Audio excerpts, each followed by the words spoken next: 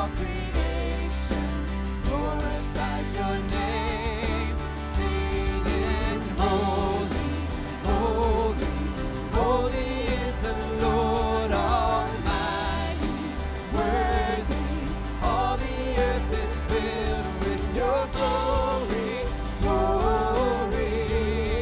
We give you glory, glory, blessing and honor, oh blessing, honor, glory, power, all our praises yours forever. Blessing, honor, glory, power, all our praises yours forever. Singing holy, holy, holy is the Lord Almighty, worthy, all the earth is filled with your glory, glory. We give you glory, glory. Singing holy, holy, holy is the Lord Almighty, worthy, all the earth is filled with your glory, glory. We give you glory, glory.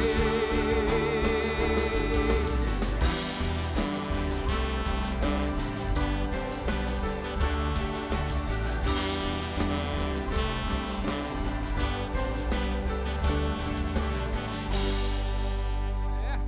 Well, good morning, Carpenter's Way. Why don't you guys get up on your feet, find somebody and tell them good morning. You are amazing,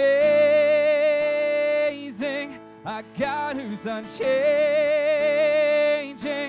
You're always unfailing, the beginning and the end. You are amazing.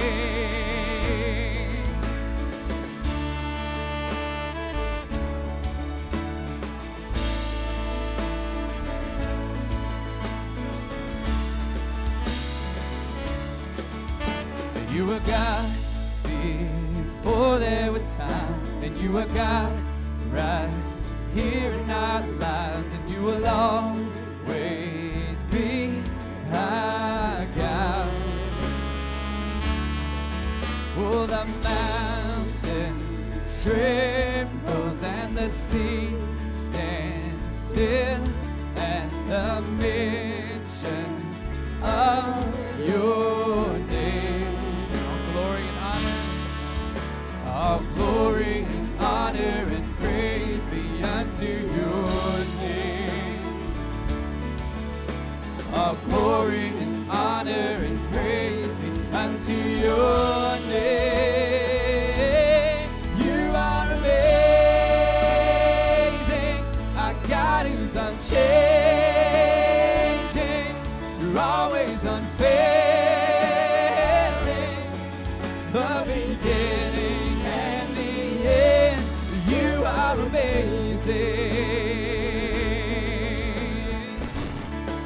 Your beauty and your beauty's beyond compare. Your love, it never fails, and your grace falls down like rain. All glory and honor, oh, all glory and honor and praise be unto your name.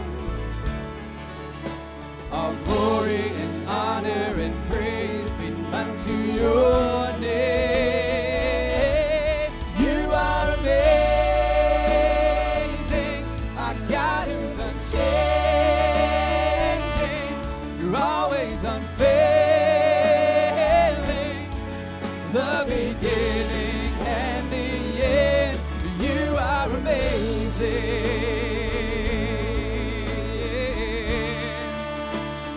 Oh God, you are amazing.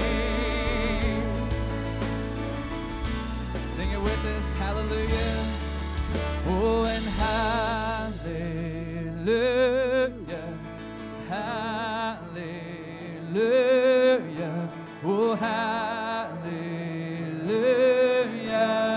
God. Oh, hallelujah, hallelujah. Oh, hallelujah, God. Oh, hallelujah, hallelujah, hallelujah, God. You are amazing, a God who's unchanging. You're always unfailing, the beginning and the end. Yeah, you are amazing, a God who's unchanging. You're always unfailing, the beginning and the end. You are amazing.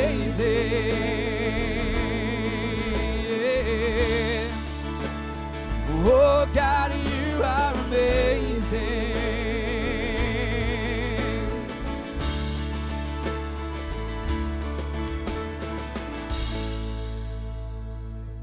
Good morning.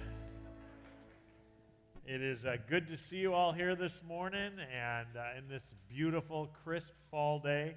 We were going to give out candy apples this morning, but I didn't want to make them, so we're going to give you free coffee this morning instead. Man, we have a lot of people in the hospital right now, so we want to ask you, if you look, open your worship guides, welcome to Carpenter's Way. Let me start there. Glad to have you here. I know there's a lot of people watching on the internet, and we're glad to have you logging in with us this morning. And our hope and our prayer, having been with us today, is that you are encouraged in your relationship with God. And if we can minister to you or encourage you in any way, let us know. If you're visiting here in the house and you've been visiting for a while, I would love to meet you after the service, and I'll be up here up front, and Julie will be, and we'd love to shake your hand and take you to a Bible study class if you're interested or answering questions, but we're awfully glad to have you here this morning. In your worship guide every week, and sometimes when something's in here every week, you kind of take it for granted, but we have our prayer guide. And there just seems to be a lot of people sick and in the hospital and dealing with cancer and stuff. I want to encourage you to make sure you keep praying for each other. There's a lot of stuff going on and people healing and people you know, folks that you know. So make sure you take that and put it on the refrigerator or put it on the kitchen table so you're reminded to pray, or put it in your car so when you're driving to work, you can lift people up and encourage them. But boy, I want to encourage you to make sure you use that, family. We need to keep encouraging each other in that way and lifting each other up to the Lord. In the worship guide, there's some things I want to highlight for you as we move towards the holiday season.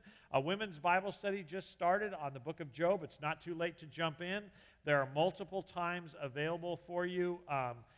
And if you have any questions, you can talk to Julie. She'll be up front after the service as well. You can ask her questions or times. I want to remind the men that every Tuesday morning at 6:30, from 6:30 to about 7:10, we meet right out here. We have coffee and we study the Bible together. Daryl Douglas leads us in that and does a fantastic job. And this is a wonderful opportunity for you to get to know other guys and encourage each other in your relationship with the Lord. Ladies, there's a Christmas event coming up you want to save the date on, and I think that pretty much does it. You can read the rest of the worship guide and see stuff going on. If you have questions, you can email us or call us. We're glad to answer them. I'm going to ask our ushers to come forward at this time as we prepare to take our offering. And again, this is for those who attend regularly. If this isn't your home, we don't want you distracted by our offering. We just want you to walk with God and know the Lord personally. The rest of us, this is our responsibility. We support missions and our ministries here, so be involved. Let's pray together and commit our service to the Lord.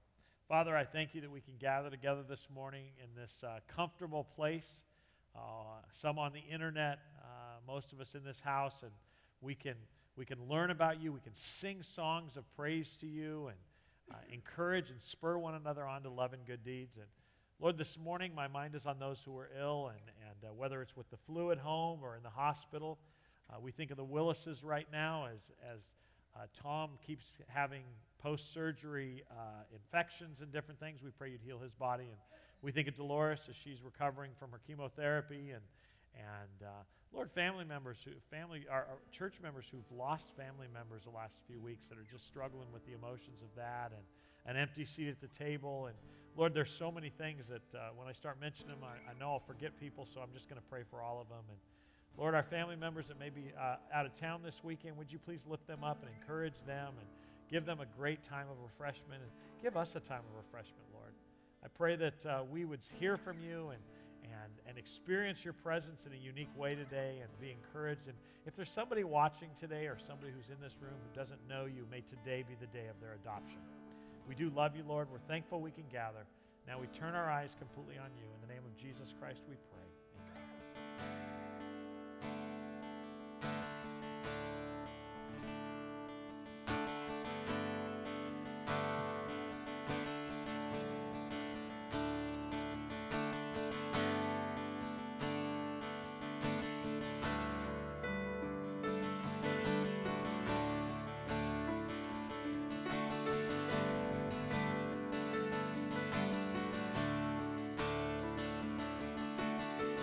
The offering plate passes. If you want to stand and worship with us, you're more than welcome.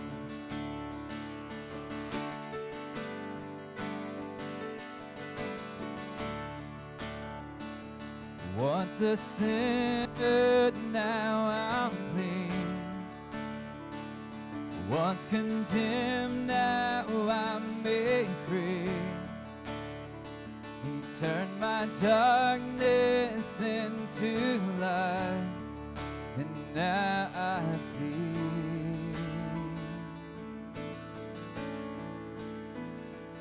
Once in ashes, there's beauty.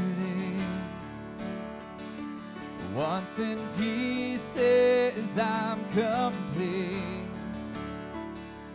My Redeemer now resides.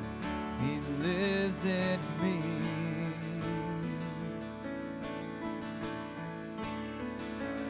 Oh, he is alive, and I am bound to death no more.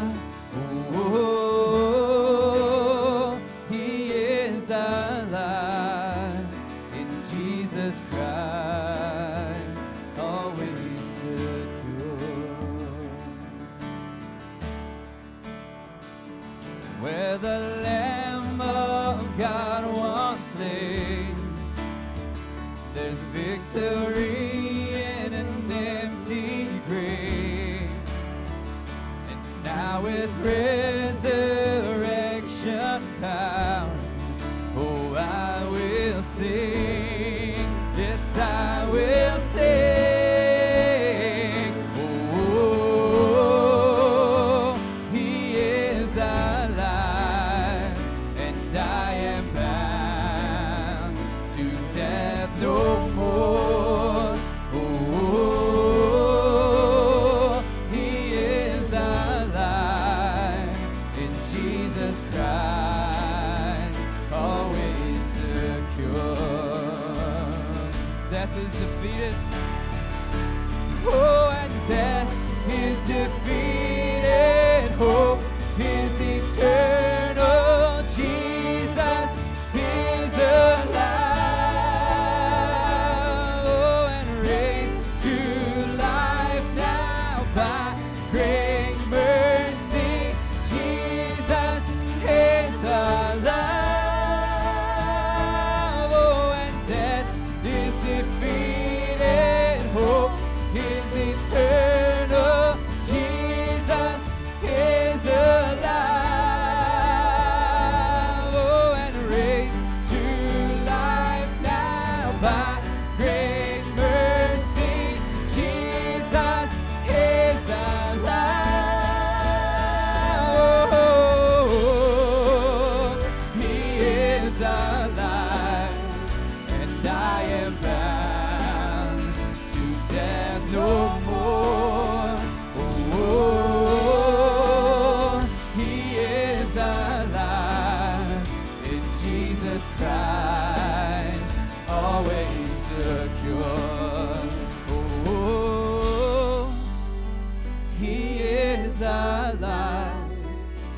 and I am bound to death no more. Oh, he is alive in Jesus Christ, always secure. Amen. Amen. All praise to God, the Father of our Lord Jesus Christ. It is by his great mercy that we have been born again, because God raised Jesus Christ from the dead. Now we live with great expectation, and we have a priceless inheritance, an inheritance that is kept in heaven for you, pure and undefiled, beyond the reach of change and decay. And through your faith, God is protecting you by his power until you receive this salvation, which is ready to be revealed on the last day for all to see.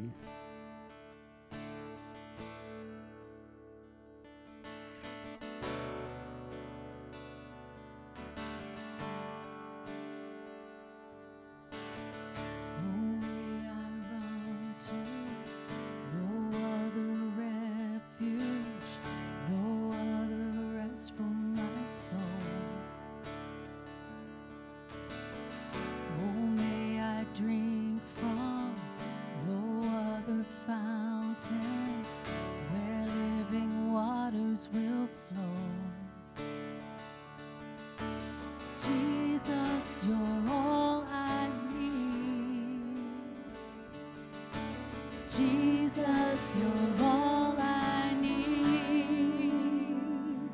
You are my life. May you be lifted high.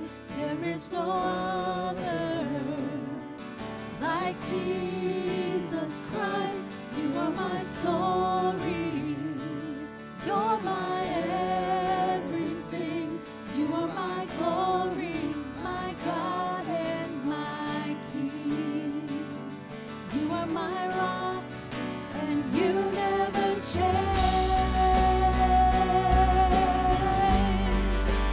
You never change.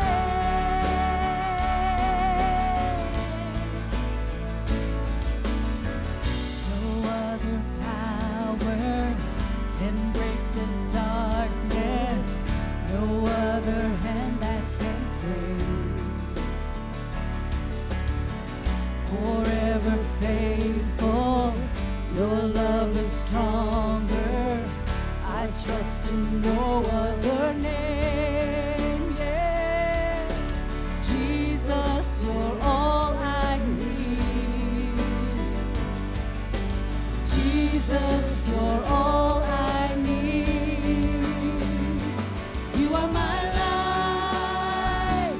May you be lifted high. There is no other like Jesus Christ. You are my story.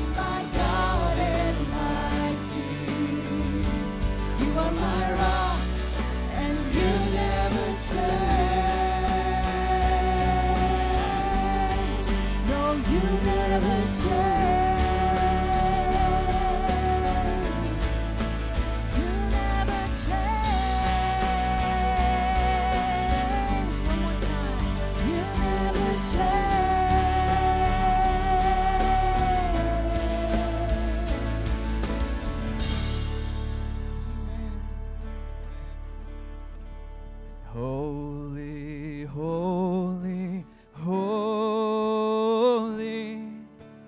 Lord God Almighty.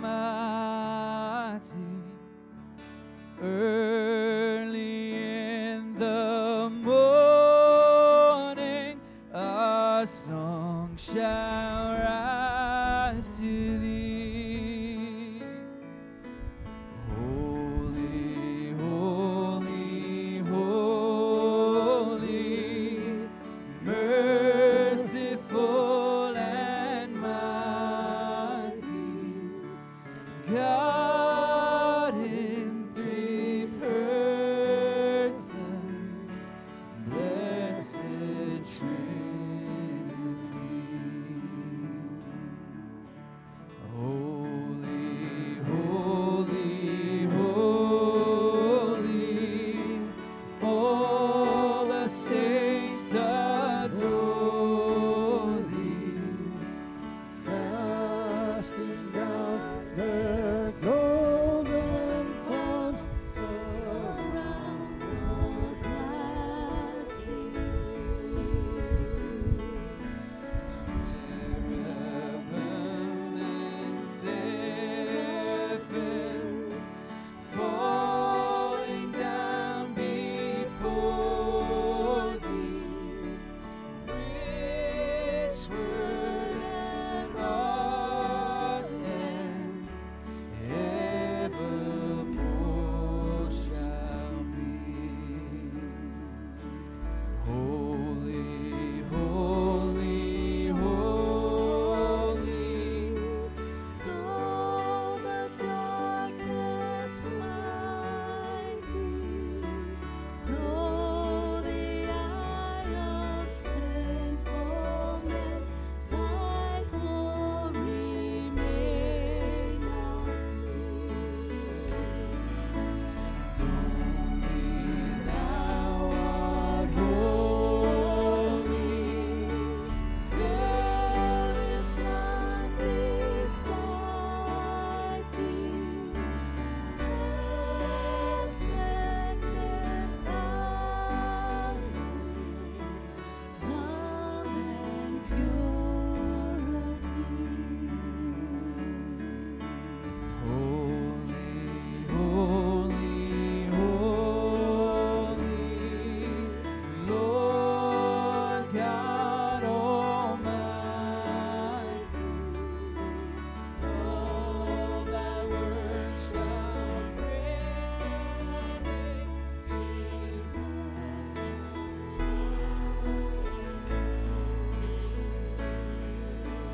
Holy, holy, holy, merciful and mighty, God in three persons, the blessed Trinity. Oh God, we stand before you as declaring, Lord, that you are holy. There is none beside thee. God, we also stand here on your word that says if we are holy, that we are righteous because of what has been done. And God, though that's hard for us to understand, Lord, we choose to stand on that because you are holy, God, because you took our place, Lord, that we can stand here and declare that. So, God, we ask, Lord, that you would just, God, you would open our hearts, open our minds to that truth, Lord, that we're not just passengers, we're not just people trying to make it through, Lord, that you have looked at us and you have called us holy and righteous, and though it makes absolutely no sense, Lord, because you are holy, we are holy, God. And so we ask, Lord, that you would just speak to us this morning as we open your word. In Jesus' name we pray. Amen.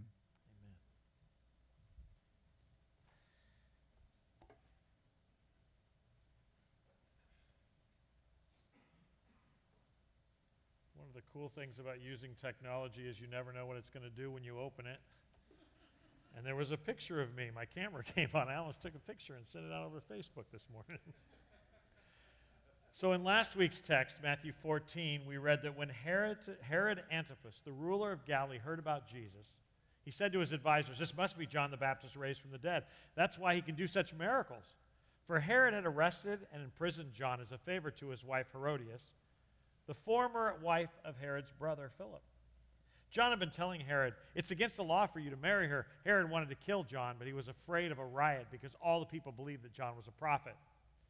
But at a birthday party for Herod, Herodias, his sister, now wife, her daughter, now his daughter, keep in mind those things, performed a dance that greatly pleased him. So he promised with a vow to give her anything she wanted. At her mother, okay, this girl, his daughter's mother, Herod's sister, now wife, just to be clear, that's a messed up government, just in case you're not clear on that. At her urging, the girl said, "I want the head of John the Baptist on a tray." Then the king regretted that he had said to her, but because of the vow he had made in front of his guests, he issued the necessary orders. So John was beheaded in prison, and his head was brought on a tray and given to the girl, who took it to her mother. That's collusion. I thought I would throw that in there. Seriously, are you guys sleeping this morning? That's like politics. I just thought I'd throw that in there. Later, this is such a messed up story, and it's important that we get our brains around that, because it is easy when you watch CNN or Fox News to think that the world is in the worst time it's ever been in history. Just so you know, it's been way worse, and it'll get there again, but this is messed up. Later, John's disciples came for his body, and they buried it. Then they went and they told Jesus what had happened, and as soon as Jesus heard the news, he left in a boat to a remote area to be left alone. I have heard that after last week's message in several of the Bible study class, there was a long discussion on why Jesus actually wanted to go and be alone. I think that's interesting because it's really hard for us, and it doesn't tell us exactly the reason why. We kind of speculate on some things, but it is easy for us. It makes a point that I think is important for us to realize. It's easy for us to see Jesus as God. His divinity is not a problem for us. We've heard that our whole lives. But it is difficult for us to wrap our minds around his humanity. Jesus wasn't 50% man and 150% God. He was equally God and man, which is something only God himself can do. The book of Hebrews tells us that he hurts and was tempted in every way that we're tempted. Only the difference between us and Jesus is he never sinned. John's death seems to hurt Jesus like it would hurt us when someone we love, even if we know where they are in death. It hurt Jesus the same way that it hurts us when we lose someone that we love. We love clean boxes. And in our study right now, if you're visiting or haven't been with us the whole time, we're in week number 33. In the introduction to our study of the life of Jesus, what we're actually doing is we're taking all four Gospels and trying to harmonize them or put them in some sort of chronological order with the best we can do. And we are trying to discover Jesus of the Scriptures, because I would argue that the Jesus of the Scriptures has been lost in all of our debates over our own felt needs and concerns. To many, Jesus is a social justice warrior, if they happen to be a social justice warrior.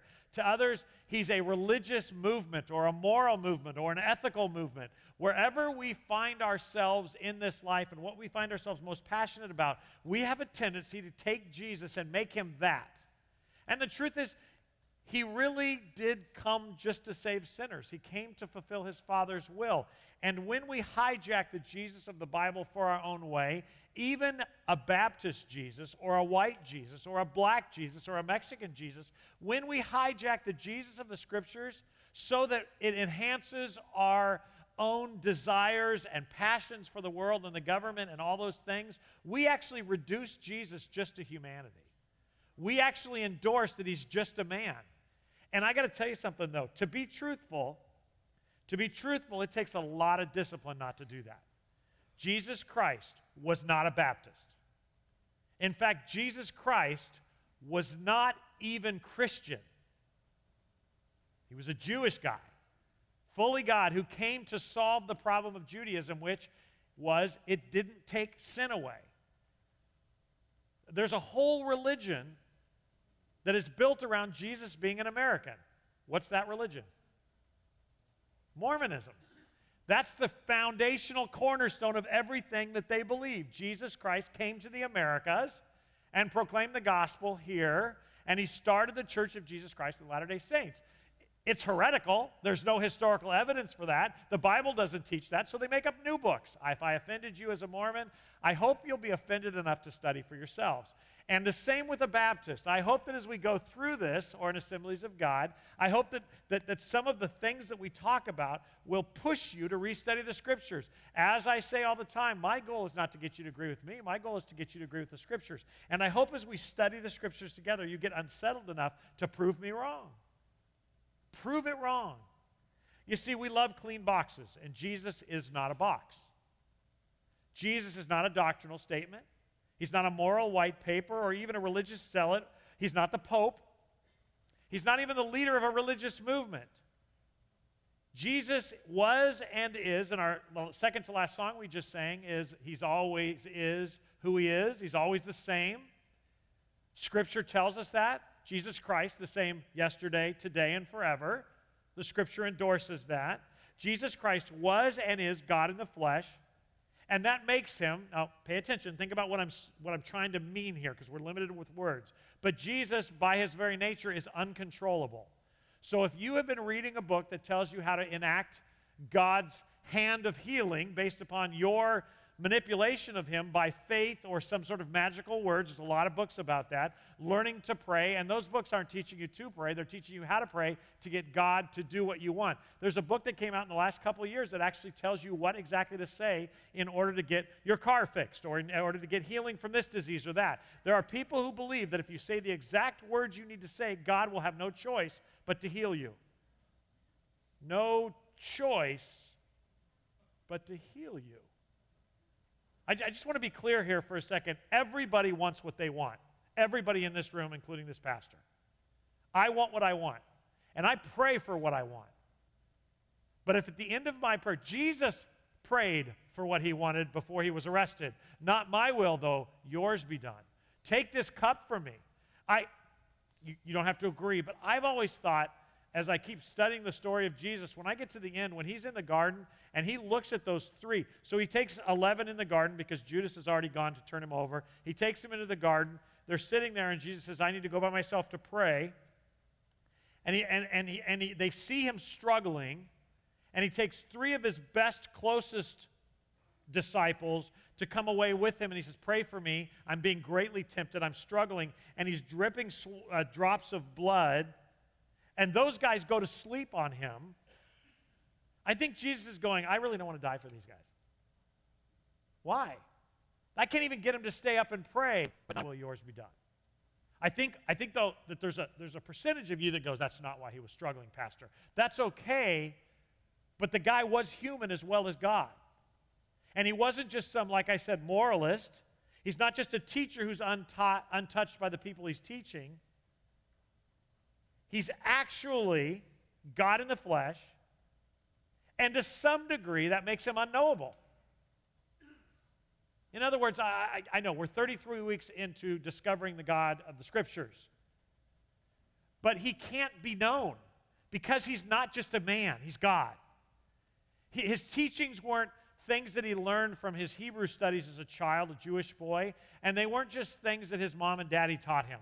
He can't be known like I can be known and you can be known. He's God. His authority is from on high. And as we continue now to move towards Jerusalem, and we haven't quite taken that turn yet, it'll happen soon, but as we begin to take our turn towards Jerusalem, towards His crucifixion, and He begins really talking about it here, as we begin to take that turn, you're going to see just how unknowable He was by how the disciples react to Him. The disciples spent day and night with Him for 3 years. And they still, today's text, Matthew 14, verse 13. As soon as Jesus heard the news of John's murder, He left in a boat to a remote area to be alone. That was last week's text. But the crowds heard where He was headed and followed Him on foot from many towns. Verse 14 in Matthew 14.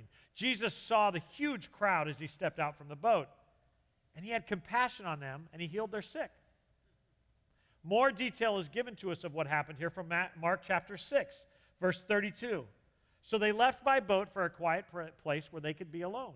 But many people recognized them and saw them leaving, and people from many towns ran ahead along the shore and got there ahead of them. I want you to visualize this. They don't go across the sea this time. They traverse by the seashore. And what are the crowds doing? You want to know what the people wanted of Jesus? They're running along the seashore, children, adults, running along, watching the boat go. They want to follow him. That's how big his following had become. We'll continue, verse 33. But many people recognized him and saw him leaving, and people from many towns ran ahead along the shore and got there ahead of them. Jesus saw the huge crowd as he stepped from the boat, and he had compassion on them because they were like sheep without a shepherd. So he began teaching them many things. So he didn't just heal them. He wasn't just concerned for their physical ailments. He was concerned for their souls. He was concerned that they had no shepherd. So he teaches them. Verse 35, this week's text. Late in the afternoon, his disciples came and said to him, "This is a remote place, and it's already getting late. Send the crowds away so that they can go to nearby farms and villages and buy something to eat." Now, you know where we're going, so just take a breath and don't get ahead of me here. That is a reasonable thing for his counsel to do. They're going to get tired. It's going to get dark. We're out here in the middle. Remember why they're in a remote place? Because they went ahead to where he was going because he wanted to be alone with his father and his disciples to mourn his cousin after his murder. So the disciples come to him as his team, as his special 12, as anybody would do, and they are concerned for the crowd, and I think that they should be patted on the back for that. Send them to farms and villages before it gets too dark, and they can eat. And in classic Jesus form, verse 37, Jesus said, "You feed them." Now, you and I are at a disadvantage because we can't look at the crowd, but you're going to find out in a minute that there were 5,000 men plus women and children. If we put the math together, and each family only had one child there, and that's a very conservative number, you're looking at near 20,000 people. 20,000 people. Master, the crowd is huge, and it's getting dark, and it's going to get dangerous here, and we're in this remote area. You need to send them away to go get food. They're going to be hungry. Kids are going to be crying. You feed them. Is that God or what? I told you, he's unknowable. They must have looked at him like, well, actually, it tells us what they said. Verse 37. With what they asked, man, we'd have to work for months to earn enough money to buy food for all these people. Now, I know this is the Bible, and I know you've heard this story from childhood, but you got to read the story like it's told. This is a real story. This isn't a Sunday school lesson. This is real. So they say to Jesus, you need to send these people away. They need food. Jesus says, you feed them. Duh. Of course. Of course, we're going to feed 20,000 people. Remember, this is the same group of people that just a few weeks ago were asking the Lord where they're going to eat and sleep. Seek first the kingdom of God, and all these things will be added to you, was his answer. Classic God answer. Don't you get frustrated with that answer sometimes? It's okay to say yes, because if they got frustrated and they could hear his voice, so do we. I mean, you feed them. That's not great leadership development training. That's not the answer. You want to build up your team, not tear them down. And their response is so great. I mean, it's just so human. With what? I mean, we'd have to work for months to earn enough money to buy food for these people. Silly little men. They think they can reason with Jesus. Kind of like me. I'm constantly telling people, though I know what he's capable of, I'm constantly telling God what he needs to do. The most reasonable plan. That from point A to point C is always through point B, unless you're dealing with God. He seems to take the long route all the time. You want to know what's really going on here? This is why not just reading one gospel at a time is great. This is the cool thing. John 6 tells us what's really going on. There's a chess game that if you don't read John's recording of this, you don't understand. Then Jesus climbed a hill, John 6, verse 3. Then Jesus climbed a hill and he sat down with his disciples around him. It was nearly time for the Jewish Passover celebration. Oh, now we know a little bit more. That's why there were so many people coming to Jesus, because it was only a small journey from Jerusalem. And it was told us that during the Passover celebration, the city of Jerusalem would swell from a few tens of thousands of people to potentially 1 to 2 million people. So that's why there was a mass of people there. And they come out to hear this Jesus, this Messiah-type character. It tells us that as soon as the huge crowd of people came to look for him, turning to Philip, he asked, "Yo, Philip, where can we buy bread to feed all these people?" Oh, there's a new nuance. So they come to Jesus and say, hey, it's getting dark. You need to send these people away. And in the middle of the conversation, there's a conversation with Philip. He looks at Philip and says, Phil, we got a problem. Where do you think we can get bread to feed all these people? Where can we buy it? He was testing Philip, for he already knew what he was going to do. God, I was just diagnosed with cancer. I could use a healing. I need the right doctor, Father, the right pill. This wasn't really about finding food after all. No matter how much great teaching you've heard on Jesus having compassion for the hungry, that's not really what this was about. You see, this famous story actually was about discipling the disciples. I know that in Southern Baptist circles, or I can actually expand that into the Bible Belt, I know that we actually think that the whole purpose of the church is actually to reach the lost. And while that is a very important commission of the church, discipling of the church is equally important according to the New Testament. And the purpose for which we gather, did you know that? The reason we gather on Sunday mornings is not to reach the lost, but to disciple the disciples. To remind you who God is. To teach you to trust Him even when He's untrustable. Yes, I use that word. Because it seems like every day God asks us to do the ridiculous, like feed 20,000 people with nothing. Philip replied, verse 7, even if we worked for months, we wouldn't have enough money to feed him. Oh, he's the one who said that. Verse 8, then Andrew, Simon Peter's brother, in one of the few references we had to him ever speaking. How'd you like this to be your eternal record? Simon Peter's brother spoke up, hey, there's a young boy with 5 barley loaves and 2 fish over there, but what good is that, I guess? Never mind. You ever done that? I mean, they're having this conversation, and the 12 are all around Jesus, and they bring a concern to him. We've got a problem. We got all these people. It's getting dark. They're going to be hungry. There's children and everything, and we need to help them solve this problem. And Jesus said, you feed them. And Philip looks at him, and everybody's kind of staring at him after he says that, and he looks at Philip, and he says, hey, where can we buy food for these people? Why does he ask that question? Not because Jesus is introspective or Jesus is curious or wants a geographic conversation, but because he's going to disciple the disciples. I'm going to show you something. But before I do, I have to point out that you need to be shown something.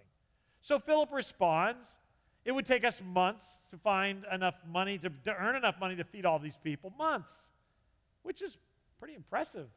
If they can raise enough money in a few months to actually feed 20,000 people, that's pretty impressive. What's interesting, though, is that Andrew, who's been looking for a way to break into the leadership of these 12, he's been just waiting with bated breath to say something smart. He speaks up. Hey, I just met a young boy with a few loaves of bread and some fish. Never mind. Verse 10.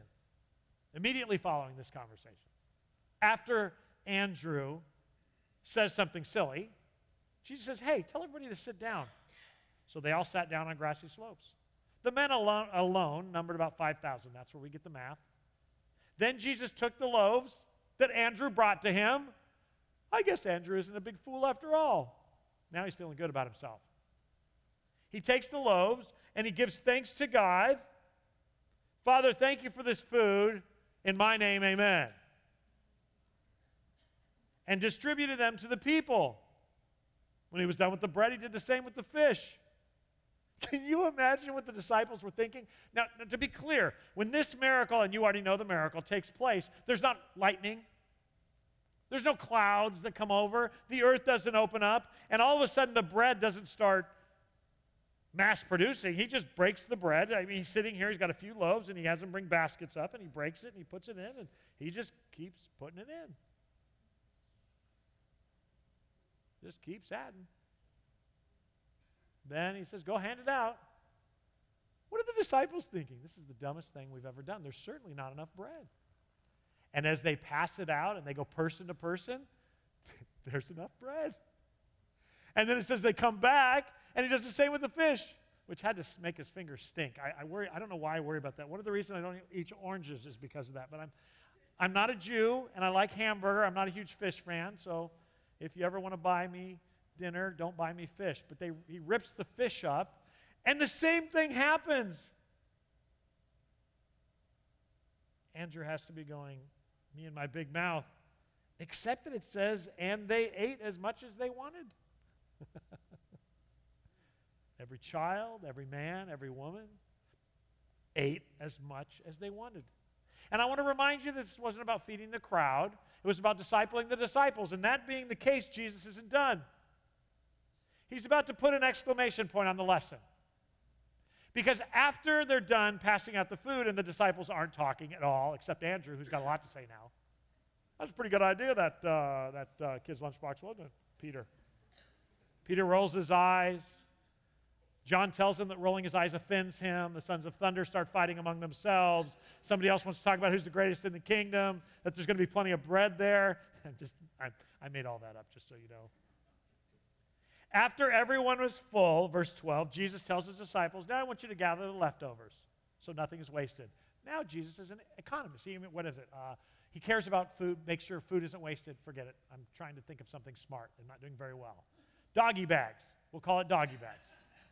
So Jesus is very deeply concerned that nothing's wasted, so he has them collect it. And that's not why he had them collected. In the same way that he wasn't concerned about the people being fed primarily, he wasn't concerned about food being wasted. He was discipling the disciplers. So they, being the disciples, picked up the pieces. They go through the crowd and they gather all the stuff, the leftovers, and they put it in the baskets.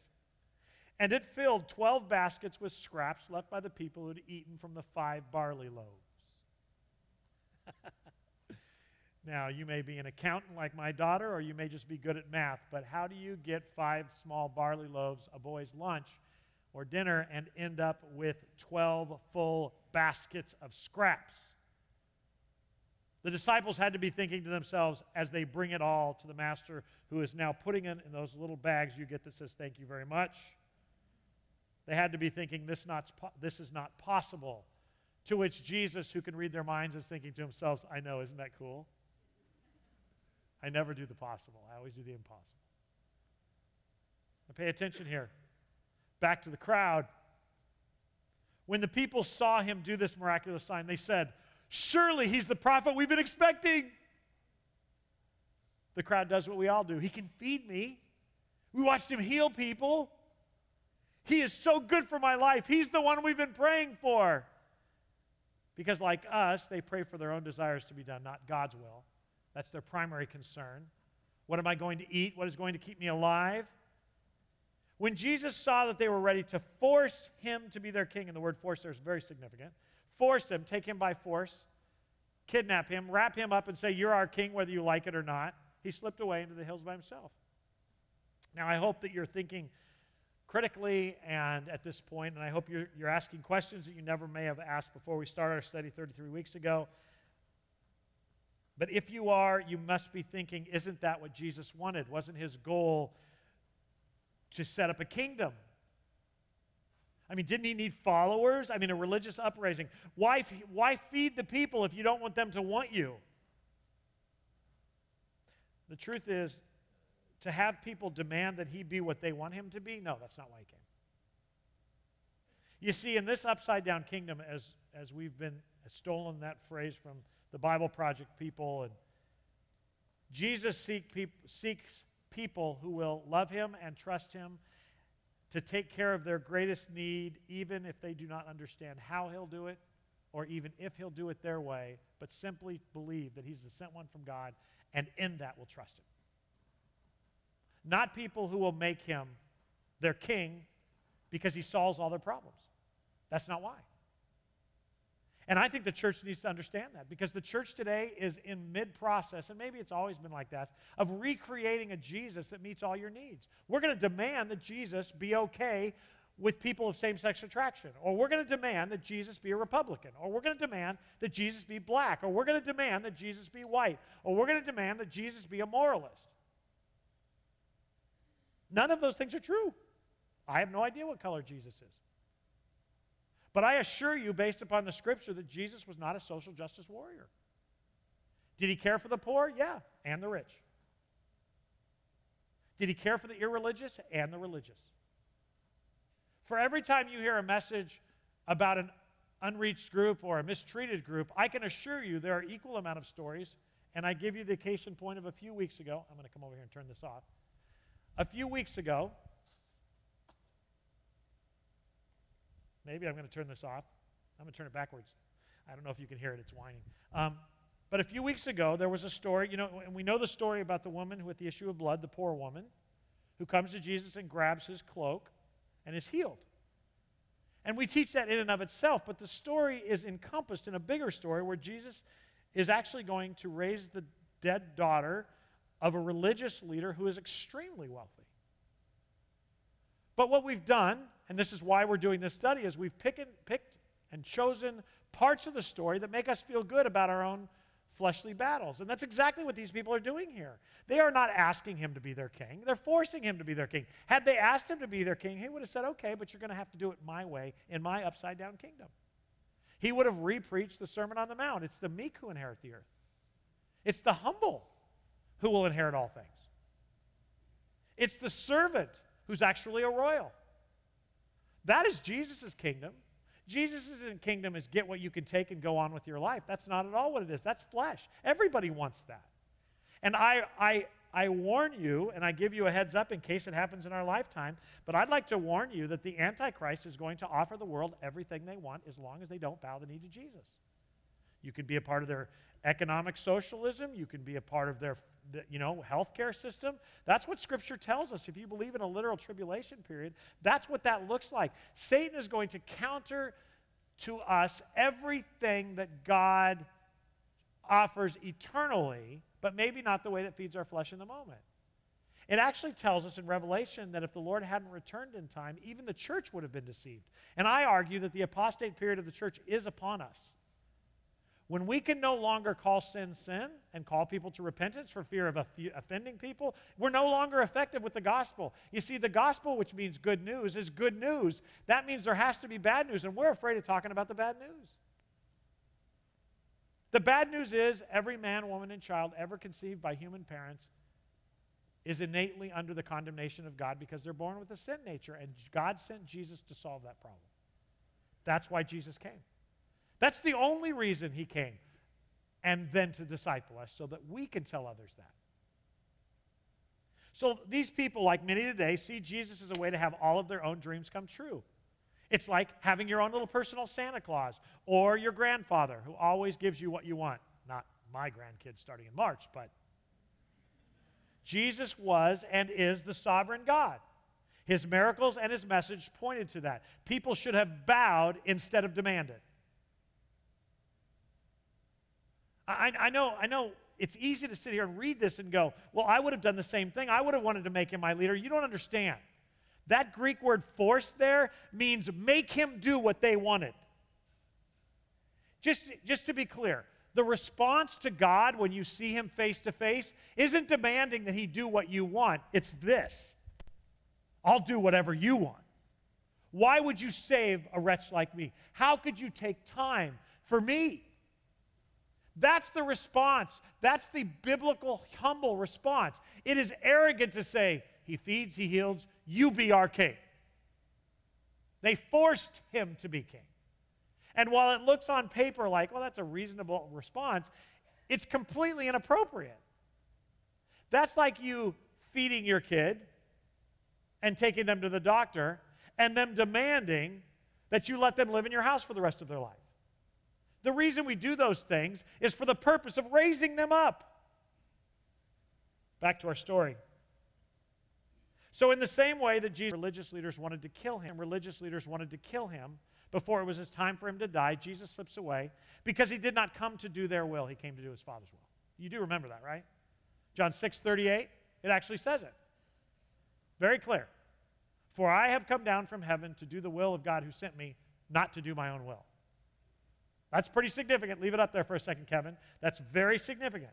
Because Jesus, the man, had his own will.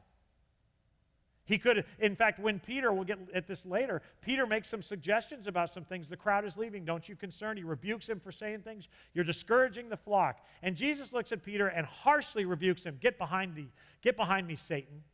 Why? Because he's tempted. What Peter is saying affects him. Jesus didn't like crowds leaving. Nobody does. You want a big crowd. You want him to be hailed. He's a man. He's never sinned, but he's a man. And when these temptations come, he has to rebuke them. He has to move them away because he came to do his Father's will, not his own will. There will be a day, church, that he will ride a white horse. There will be a day where he takes the throne of David. There will be a day when everybody who ever lived will bow the knee, according to Philippians. There will be a day, just not today. And in this upside-down kingdom, where your flesh is constantly telling you to live for right now and get it done today and make sure you solve the problem before you go to bed, in this kingdom, God says, trust me, I'll take care of it later. I don't want you to take care of it later. I want to be healed today. I know, sweetheart. Trust me, I'll take care of it later. Well, what do you want me to do? Go to the doctor. Want you to go to work? I hate my boss. Go to work anyway. Your boss needs me. I don't really want to spend eternity with them, Father. I hope I'm convincing you of how backwards the church has gotten today. To take pulpit time and teach you how to be a better parent is making you a better parent. It's not making people closer to Jesus. Just to be clear, a good parent without Jesus still goes to hell and takes their kids with them. This is all about Jesus. Better to have a blown-up family that's completely on their face before God and redeemed and spend the next million years with God than without. And the church has lost that. When this community went from moist to dry or wet with alcohol, it was not a dry community. When I moved here, it was a dry community, and I could buy a beer, which I don't like. I am that Baptist. I could have bought it at Applebee's with a $2 membership to their club, so it wasn't drinking, it was clubbing. I don't know. I don't understand it. I'm not a Southerner, but I'm learning. But the fact is, and you giggle because it's true, it wasn't dry, it was moist. And I remember a pastor writing in a newspaper here, this is what they wrote after the alcohol was allowed in our community for not the first time, but it became what? Great. Now the church that's already busy trying to help people is going to have to deal with alcoholism too. To which I thought, we should give beer away on Sunday mornings. If people will destroy their lives and come to us so that they can meet Jesus, maybe that's the most effective evangelism team we could. Let's help them destroy their lives. What are we protecting them from? Their need for Jesus? If we were really the off message. I guess a question I asked myself this week, and I need to ask you is, church, will you bow the knee to King Jesus knowing his ways are best? Or will we too demand that he bow the knee to us? It's not a question of whether or not we believe he's God. I think that's resolved for most of us in this room. The question is, will we let him be God, or will we ask him to let us be God in his place? That's what they wanted. Matthew 10, 38 through 39 had already been taught to these people. If you refuse to take up your cross and follow me, you're not worthy of being mine. If you cling to your life, you'll lose it. But if you give up your life for me, you'll find it. Give up your life. What does that mean, Pastor Mark? It means the priority of your life is not to get rich or have a bigger house or to be healthy. The priority of your life is to bow the knee to God, whatever he asks, including feeding 20,000 people with a bag lunch. Well, that's ridiculous. I know. He's unknowable. Precious family, this is an upside-down life we've been asked to lead. It's upside down. It's going to go against what your gut tells you. Julie and I were reading this morning of a church's mission statement, and they talked about their product. And when did we decide that the world does business better than the church? We're not a business, we're a family. God help us. We don't become better because we're bigger. Don't stop giving. We want the money. But we're not a business. And the truth is, we shouldn't do one more thing of ministry than you give us money and staff to do. Actually, you shouldn't need staff. You should do it yourselves. This is what it is. It's an upside-down kingdom. And we all want to be well, and we all want food, and we all want to have more money in our bank than we have right now. But the truth is, Even if we don't have any money in our bank, God is still on the throne and we can still trust him. He's okay. Does that mean it's going to be easy? No, it's not going to be easy. It's going to be scary. Actually, this day wasn't over. Some of you are probably aware what comes next, but it's not over. Because this wasn't about feeding a lot of hungry people. This was about discipling the disciplers. Matthew 14, verse 20 says, they all ate as much as they wanted, and afterward, the disciples picked up 12 baskets of leftover. About 5,000 men were fed that day, in addition to the women and children. Immediately after this, verse 22, and whenever you see that, I hope you're beginning to learn that whenever you see that phrase, you should probably read the next story, because they're connected, right? Jesus insisted, that's English for, I'm in charge, quit arguing with me, take your 12 baskets of food and do this. He insisted that his disciples get back into the boat and cross to the other side of the lake while he sent the people home. After sending them home, he went up into the hills by himself to pray. Night fell while he was there alone. I believe Jesus is still hurting over his cousin's death. I want to remind you that John the Baptist wasn't just a great preacher and a good man.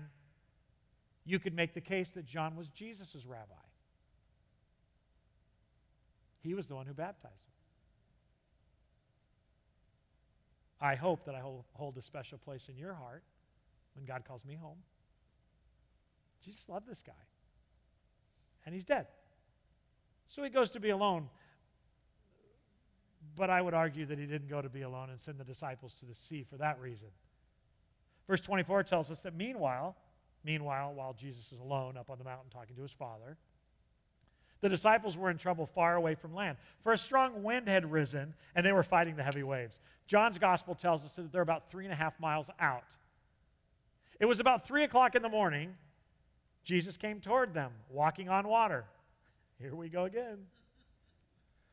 When the disciples saw him walking on water, they were terrified. There's that word again. In case you have made this observation or haven't made it, Jesus is the one who sent them by themselves into the storm. I'd like to speak to those of you listening on the internet who are reading books right now that tells you Jesus will never, ever ask you to do difficult things, or that he would never allow you even to be hurt, or he would never terrify you. You're being lied to. Jesus sent them alone into the boat, into the Sea of Galilee, knowing exactly what was fixing to happen 3.5 miles out. So he makes his way out to them, and they're terrified. In fear, they cried out, "It's a ghost!" because it was October 31st. But Jesus spoke to them at once. Don't be afraid. No, look at this. They're freaking out. 12 men. Not just men, men's men, like fishermen men, many of them. It's a ghost! Even Andrew was screaming at this point. And Jesus says, don't be afraid. It's okay, boys. Take courage, it is I. That's very English of us. Don't worry, guys. It's me. I got this. And Peter, not to be outdone by his brother Andrew, says, watch this. Hey, if it's really you, tell me to come to you walking out on the water. To which Jesus says, come on. He was Southern. Isn't this a great story? At this point, Peter realizes he has overspoken in a way that Andrew could never dream of overspeaking. And he goes over the side of the boat and he walks on water towards Jesus. That is the dumbest thing I've ever heard. He's already calmed the storm. If they're afraid, why doesn't he just calm the storm? Why didn't he just say, peace be still again? Say the exact same words. You already did it once. Because that wasn't the goal. The goal was to teach Peter and the disciples a lesson that they would never, ever forget. And I got to give Peter props. He goes, man. Why does he go? Because at this point, what's he got to lose? That's right, Pam. What's he got to lose? And that might be God. Maybe that really is Jesus. And I saw him calm a storm. I think a bigger question, and I've asked this before here at Carpenter's Way, but I think a question that's not asked enough is, what were the other 11 thinking? I hope that as Andrew, I go, I'm not letting Peter outdo me. I'm going in too. You see, this story, and you know the end of the story, but I want us to take a different look at it. But I think the end of the story we often were taught in Sunday school is Jesus has a walk with Peter with his arm around him and says, where's your faith, buddy? So we think about Peter's lack of faith. I would like to argue at least the dude got out of the boat. The other 11 are going, oh, go, Peter, we'll send money. Pastor, this is what it looks like in modern terms. Pastor Mark, I have a cousin that's about to pass away and is at hospice. I don't think they know Jesus. Will you go tell them about Jesus? No, I won't. You're the missionary. Have a great day. I'll pray. Get out of the boat. I don't want to get out of the boat. You got to get out of the boat. You want to be, you want really in, you want to know that peace that passes understanding that we talk about, that some talk about? You want to know what it's like to walk with Jesus? You want to really experience the fruit of the Spirit in your life? Then get out of the boat. When Jesus says, feed them. You can say how. But when he tells you to take a little kid's basket of bread and fish, take it. Well, Pastor, how do I know he's saying that? You'll find out after. I don't know. I've never had an audible voice from God, but I sure have looked back and seen him working. And I know that there are people who hear from God. I have visions, especially now, all over the world, in Middle Eastern countries. People are seeing and talking with God in ways that I can't even imagine. And I have seen the miraculous. I've seen it here at Carpenter's Way. The elders have laid hands on people and anointed people with oil, and their cancer disappears. I've seen that. But I must tell you that most of the time, when I'm looking at a hungry crowd, and I tell them, how are we going to feed these people? And God says, here's a couple pieces of bread, I balk at that. Maybe I should just try cutting it up. I want to be clear that while I am conservative in my doctrine, I believe God is a God of miracles even today. He does the supernatural. He just doesn't do it the way I demand it, ever. It would be nice had he done that once in a while, because I think I have some pretty good ideas. I have, after all, been pastoring 33 years. I can add something to the kingdom. That was not nice. I don't know who did that. But you're right. How arrogant are we? How about when your kids are blowing up your household? When was the last time you grabbed their hands before you beat them to death and you prayed with them? Before I beat them to death, God, you better send an angel. I don't know. When was the last time you lost your job and the first thing you did was got on your knees, even in the midst of panic? Get out of the boat. It's okay to drown. You can drown with Jesus. You can drown without Jesus. If you drown, it's his plan. But you might as well drown with Jesus. I'm not making silly of this. This really happened. And Peter really got out of the boat, and the other 11 are going, you go, Peter. You could be our missionary to Jesus. Go. We'll even let you speak on a Wednesday night sometime and tell us about your experience of walking on water. Get out of the dang boat. That's the problem with the church today. We're too busy building bigger boats. Get out of the boat. Dang is an okay word. It's in the Greek. It's dangoi. It means, oh, bummer. So Peter went over the side of the boat. I love that phrase. And he walks on water towards Jesus. Take this, Andrew. Take this, Andrew. But when he saw the strong wind and waves, he was terrified. There's that word again. And he began to sink. Just to be clear, just because Jesus shows up and is doing something in your midst does not mean you're not afraid. Save me, Lord, he shouted. And in classic Yeshua mojo, he reaches out and he grabs him. You have such little faith. Why'd you doubt me? To which Peter thought to himself, I was drowning. This is not a time for a listen. When they climbed back into the boat, the wind stopped. And you want to know what the heart of the other 11 are? Then the disciples worshiped him. That doesn't mean they started singing, holy, holy, holy. It means they stood in awe. They were talking among themselves, what just happened? And they said to him, you really are God's son. To which Jesus responded in the most divine way possible, duh. Have you not seen me cast out demons? Have I not told you that? Have I not raised the dead? Have I not turned water to wine? Have I not calmed a storm in your midst? Have I not just fed 5,000 plus women and children with a few loaves of bread? Have I not told people what they were thinking before they said it? Have I not rebuked you for things you were thinking before you said it? At which time they all went to the back of the boat and went, we really shouldn't talk so much. They said that, you guys, because they were not clear on who Jesus was just yet. Just like us. Just like us. I mean, soon Jesus is going to send them out on their own once again, but this time it won't be for a few hours. This time it will be for the rest of their lives until they go home. He will die, and their response will be the same. They'll be terrified, and they'll go into the upper room, and they will lock the door because they believe that Rome is coming for them next, that they will be the next to be hung on crosses, and they're in the upper room, and they're afraid, and Jesus will walk right through the door. Tell them, don't be afraid. Peace, brothers. Then he's going to feed them on the shoreline, and over the next 40 days, he's going to disciple them and teach them, and then he's going to leave them. And he's going to say some archaic thing about a spirit coming, and you have to leave, and they're not going to understand what he's talking about until the day of Pentecost, when they actually speak in tongues of languages that they don't even know, and thousands of people get saved. And even in all of that, they're still going to ask him, are you setting up your kingdom now?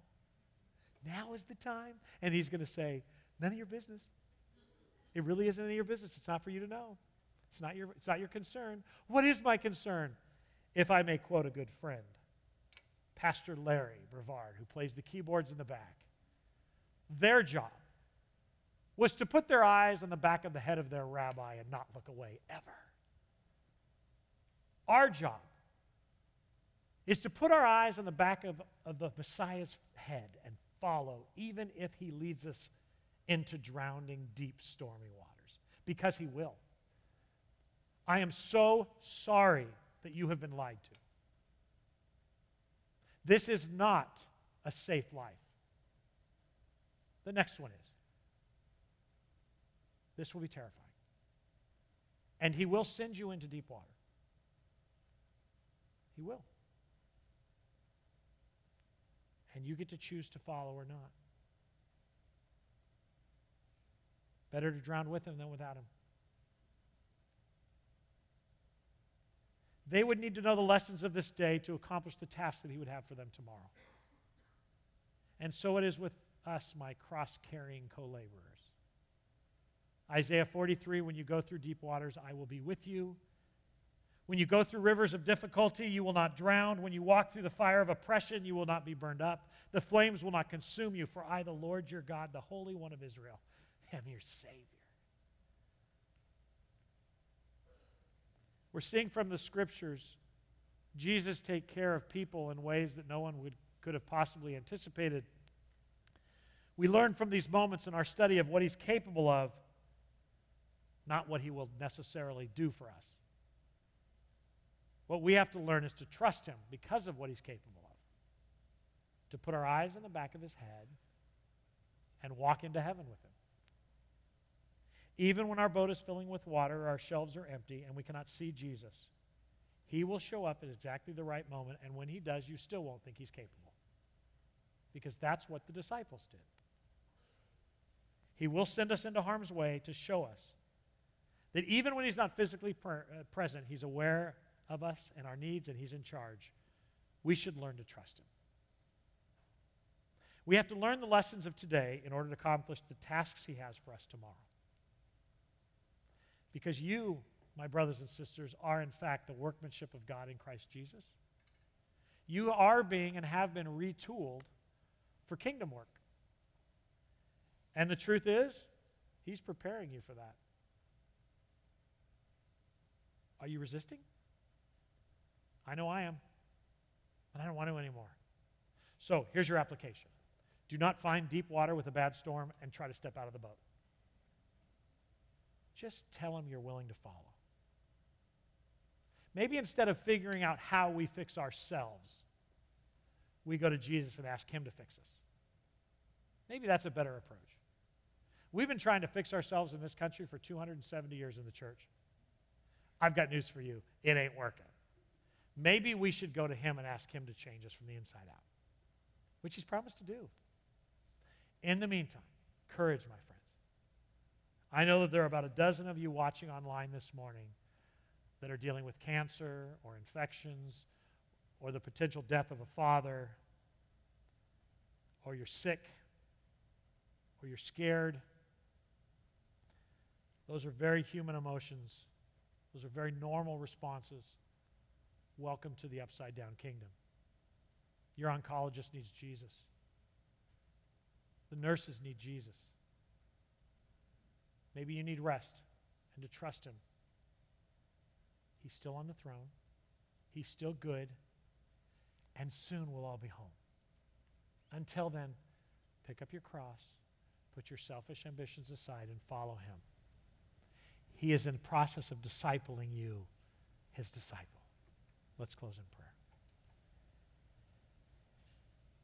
Before I wrap us up, I want to just give you an opportunity to take that thing that you're holding on to very tightly like the side of the boat and give it to Jesus. Your nails are dug into that thing because you're afraid of letting go. Jesus says to you, come to me. Easier said than done. So I want to be quiet for a second, and I want you to see yourself kneeling before Jesus right now, and I want you to set it at His feet.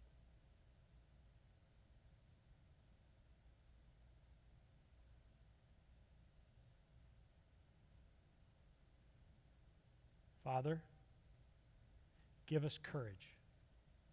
Not courage in our flesh, but courage in you. Knowing what you're capable of, not knowing what you'll do. Help us learn to trust you. And if there's somebody here this morning or watching online who has never given their life to you, may today be the day of their adoption, of forgiveness, of salvation. May they cry out to you and just acknowledge they're a sinner and you're the only one who can save them from that.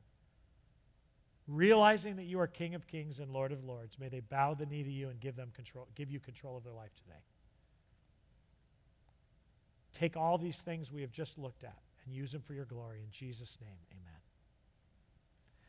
I need to ask you a favor. With the lights off, I'll find a light. Next Sunday morning, we're going to have a pretty special time. Oh, they're back.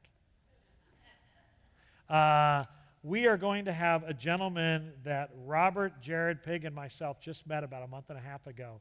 He was an orphan in Uganda when he met Jesus, and he ministers there now to orphans, as well as he has 650 pastors that he's trying to disciple, most of which don't even have a Bible. But he is here in the States telling his story, and they're inviting people to participate with them in ministry. But when we heard his story and met those who have ministered with him, we really felt like you needed to hear his story. So next Sunday morning is going to be pretty cool, normal service time, but you're going to hear from a guy by the name of Paul, a pastor in Uganda who met Jesus. It's an incredible story. So that'll be next Sunday. Please try to be here, and you'll want to be a part of that. It's going to be pretty cool. So just to give you a heads up on that. I love you. Enjoy the fall weather. It turns into summer again tomorrow. If you don't have a Bible study class and you would like to find one, there's a table out there. Somebody will be there to direct you to one, or I'll be up here to talk with you after. I love you guys. Have a wonderful Sunday.